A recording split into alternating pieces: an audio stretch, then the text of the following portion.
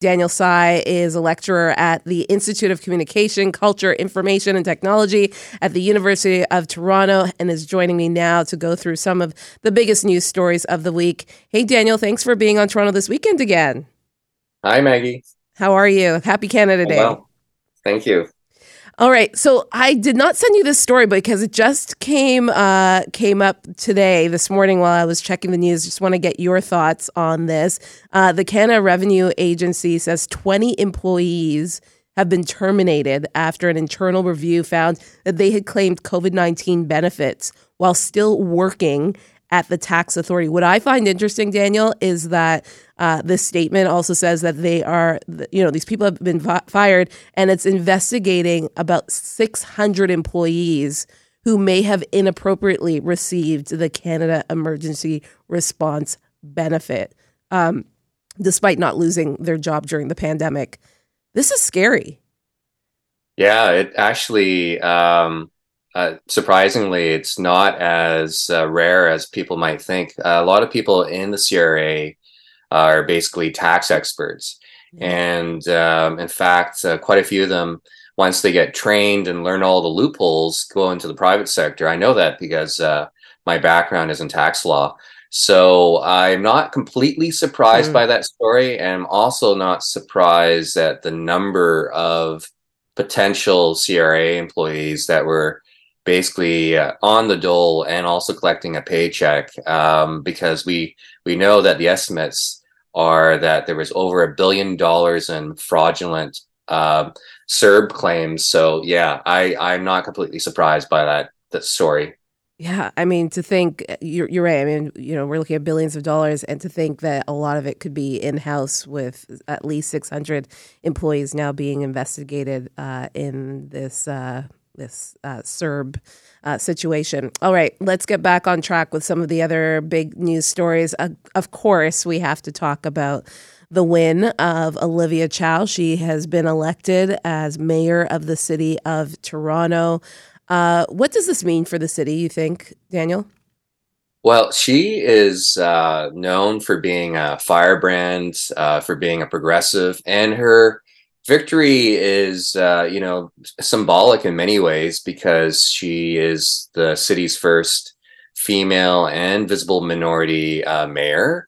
And so it's quite an accomplishment for her to be in the role that she's in. As well, we've had 10 years of conservative center-rightist leadership with former Mayor Tory as well as Rob Ford. And so it's quite a transition to have someone who's basically known for her progressive politics. Now, whether or not she'll keep on brand with that, or if she'll moderate her positions, that remains to be seen. Does it matter that she's been out of politics for 10 years?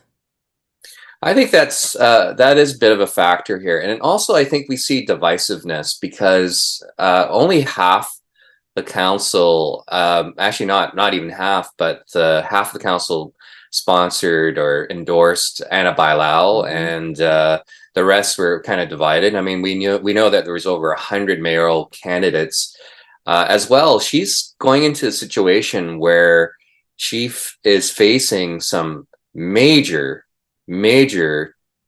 municipal issues, given the fact that Toronto faces a $1.5 billion operating shortfall. Yeah.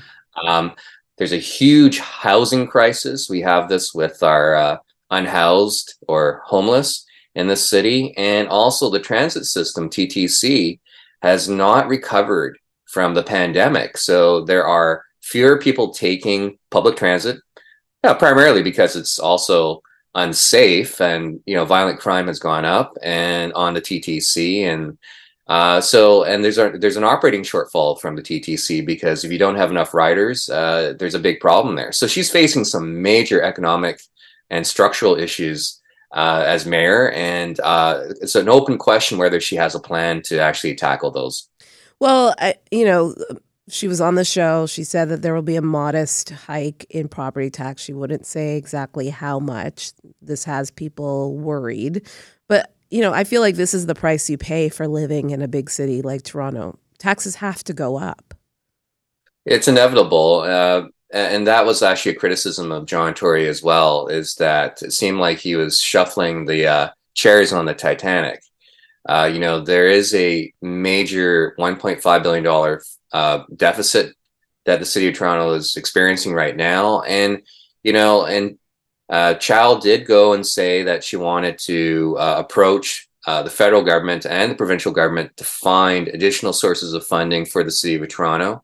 Now, is Toronto special than other cities? There's other cities in Canada that also face funding shortfalls. Everybody wants more money, Mm-hmm. but ultimately, the buck stops with the taxpayer. So it's an open question as to whether or not her ability to get money from the feds and the province are going to be successful, or if all of us are going to just pony up with more property taxes and other user fees to pay for the services we get from the city. Before we move on to the next headline, what are your thoughts on the Gardner? She's very committed to tearing down the eastern part of the Gardner using that money that has been earmarked for the reconstruction for TTC and other services. Are you in favor of tearing down the eastern part of the Gardner? Well, this goes back to John Tory as well. I mean, I don't think it's always a good idea to tear something down if there's other solutions that are more economical. So I think there has to be enough evidence to drive that idea, and as well, there has to be a business plan behind it as well. And then there may be some other ways to creatively finance it, as a public structure, and maybe even the idea of a toll, which would be, Mm. something that people don't want to hear. But I think there has to be an open discussion about what we can do to address our aging infrastructure, like the Gardner. But let's put this in perspective. Anyone that has tried to drive around downtown knows how horrific it is and how long it takes with all the road construction that never seems to end. And tearing down the Gardner is just going to make it worse. Absolutely. Amen to that one. All right, let's move on to 20 parks will be part of a pilot project that will see consumption of alcohol allowed. To be eligible, a park needs to have a washroom and access to drinking water, be of medium size or larger, have no adjoining schools, not on the waterfront, have public transit access, and be accessible by first responders. The city also considered the local population density, proximity to multi-unit homes, and whether the pilot would disrupt summer park programming. Do we need public consumption of alcohol in parks in Toronto? Well, first of all, there's messaging confusion here. They say 20 parks, but the general public's thinking, well, any park, Right? right? Exactly. That's all they've heard. Exactly. I can drink in the park now. Yeah. Yeah, how are you going to educate people? I'm sorry, sir, but this park is not on the list. Yeah. But I saw that all the parks are available. Right. It's That's all going to people be, heard. They didn't hear the 20. They just heard drinking park. and I don't know if I don't know how realistic this plan is, because if you go to any beach, and I hate to say it, but you go to any beach or and a lot of parks, people are already drinking. Totally. Absolutely. So I don't know what the city's point of this is. They also unveiled that King Street patio program, which apparently is not doing very well because people can't pay the licensing fees. I have a feeling it's one of those ADHD plans where the city has a great big idea, but they don't realize it's not going to work, or they don't follow through on it properly. So I don't see this being a great idea. There's some great parks that are excluded from this that you would think would be natural places like High Park, but that's off the list. And so if you look at the 20 parks they did choose, they're kind of obscure. I hate to say it. The only big park that kind of stands out, there's a few of them, is Trinity Bellwoods and Christie Pitts. Yeah. But a lot of them, I'm like, I don't think a lot of people are going to be going there just to booze up. They're going to just be thinking the beach. Well, And yes. it's not on the list. Well, especially this weekend. It's Canada Day weekend, right? Everybody has their 2-4, and they're going to be out there and enjoying their time on the beach or in the parks. Sticking with municipal stories, Daniel. So we just talked about, there are so many issues in the city, from homelessness, people living in parks, the sheer violence on the transit system. Some would say even garbage collection in the city is, not to par. But this week, the city decided that a plan to implement a ban on the use of two-stroke engine leaf blowers, lawnmowers, and other small engine equipment because of their adverse impact on air quality and human health was of top concern. And so this has now come to committee, and they're having conversations about if these two-stroke engine equipment should be banned in the city. I just think, this is one of those things that we get to when we solve the bigger problems. I don't know. Yeah, you'd be thinking wildfires are a bigger impediment to air quality and the environment. But Right? it strikes me that, this is another measure to try to virtue signal to show the city is doing something about the environment. But they're just going to make a lot of homeowners not very happy. I guess, electric sales of electric blowers and lawnmowers might go up, but I don't know how that's going to address the fact that there are literally thousands of these pieces of equipment, and then also disposing that equipment too in order to comply with this ban. I'm not quite sure if the city really has thought about the implications, and maybe there's something else that people can do in terms of saving the environment, but I'm not sure if this is the right measure. Yeah, the staff at City Hall have identified that there's not sufficient information to show that this is, an issue that they have to deal with at this time, and they're not recommending a ban at this time. However, City Council may decide to take precautionary approach with respect to these climate, health, and noise factors and enact a ban regardless of the recommendations of the staff. I agree with you. I mean, how do you police this? How do you get rid of, there's so many, probably, I'm just thinking millions of these two-stroke engine leaf blowers and lawnmowers. Where does all of this equipment go? Is that just not adding to the problem of the environment and pollution? And then to turn everything over to electric, it just seems like an impossible task and really not of concern at this moment, especially if the staff who have done the research are saying, yeah, maybe later on, but not at this moment. But it seems like City Hall doesn't have a lot to do for some reason. I was going to say that it does raise the question: does the city not have some bigger issues? Right? And something important to do, like TTC and housing and the tent cities all around and the parks? They should be doing something, as opposed to just trying to micromanage. Yeah. Seems like it all the time. All right. I want your thoughts on the news of Google and Meta. They've decided that based on the recently passed Bill C-18, they will block all Canadian news content on their platforms. The Online News Act passed last week and has made it to law that platforms pay Canadian media publishers for their content, which is shared and used on their platforms. We've also heard of Google actually pulling out of some deals that they already had with some media organizations as well. How do you obtain your news media, like your content? Is it on social media? Is it on Google? How do you get your news? Yeah, that's part of it. I mean, I'll go look at Google News and I'll look at my Meta Facebook news feed to see articles or people sharing content.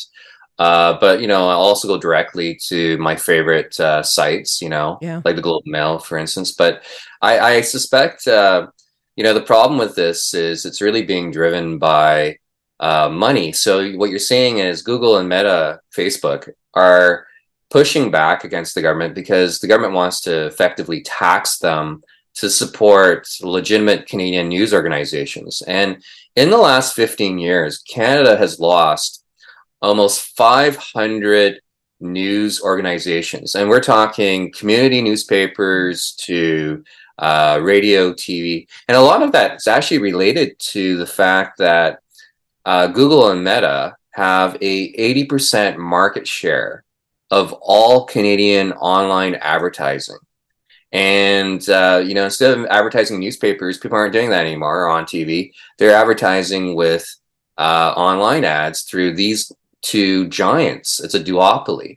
And in fact, in the United States, they have aggressively pursued antitrust class actions. So basically using competition law to go after Google and Meta Facebook for their absolute dominance of the online space and how it's taken over from traditional media. So I think the government had the right idea, but they're, as you could say, late to the party in addressing this issue.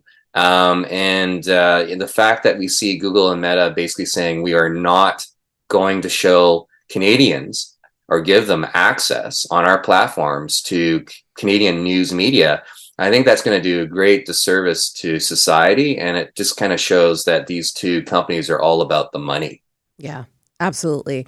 In talking to a couple of journalists on this show, there are mixed emotions to this. On one end, it's like everything the government tries to get involved in, kind of just gets all messed up and wonders if there could have been a different approach to C-18.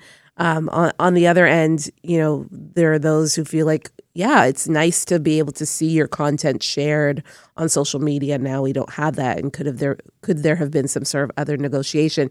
But on the other end, to your point, we have seen the closure of so many media outlets and newspapers, and being able to aggregate all of that information in one space, knowing that Meta and Google are cashing in on just being able to disseminate a lot more of the content on their platforms definitely causes some concern.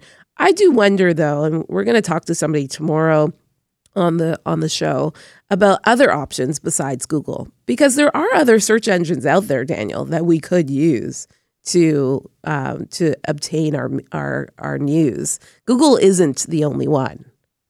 Well, yeah, I mean, there's Bing, which is Microsoft, but and there's a few other ones. But the thing is, they have such a dominant and established presence that it's hard for people to change their behaviors to go with other, potential forms of search and also getting their news from other sources. I think the other thing too is it shows you how desperate the situation is when the Toronto Star is in merger talks with the National Post Media, because they need to make their businesses viable. So, I mean, that is the strangest odd couple in the country. You have a right-leaning versus a very left-leaning media properties negotiating to merge together. So that shows you how bad the situation is when it comes to Canadian journalism. Absolutely. And I think we're seeing layoffs across the board. In many different companies. Of course, the news has been most recently of Bell's layoffs of many notable journalists, as well as hundreds of people. And so, unfortunately, this is the state of our media landscape right now in Canada, and it might just get worse before it gets better. Thanks so much, Daniel, for your input this weekend. Have a happy Canada Day. Thank you. Same to you.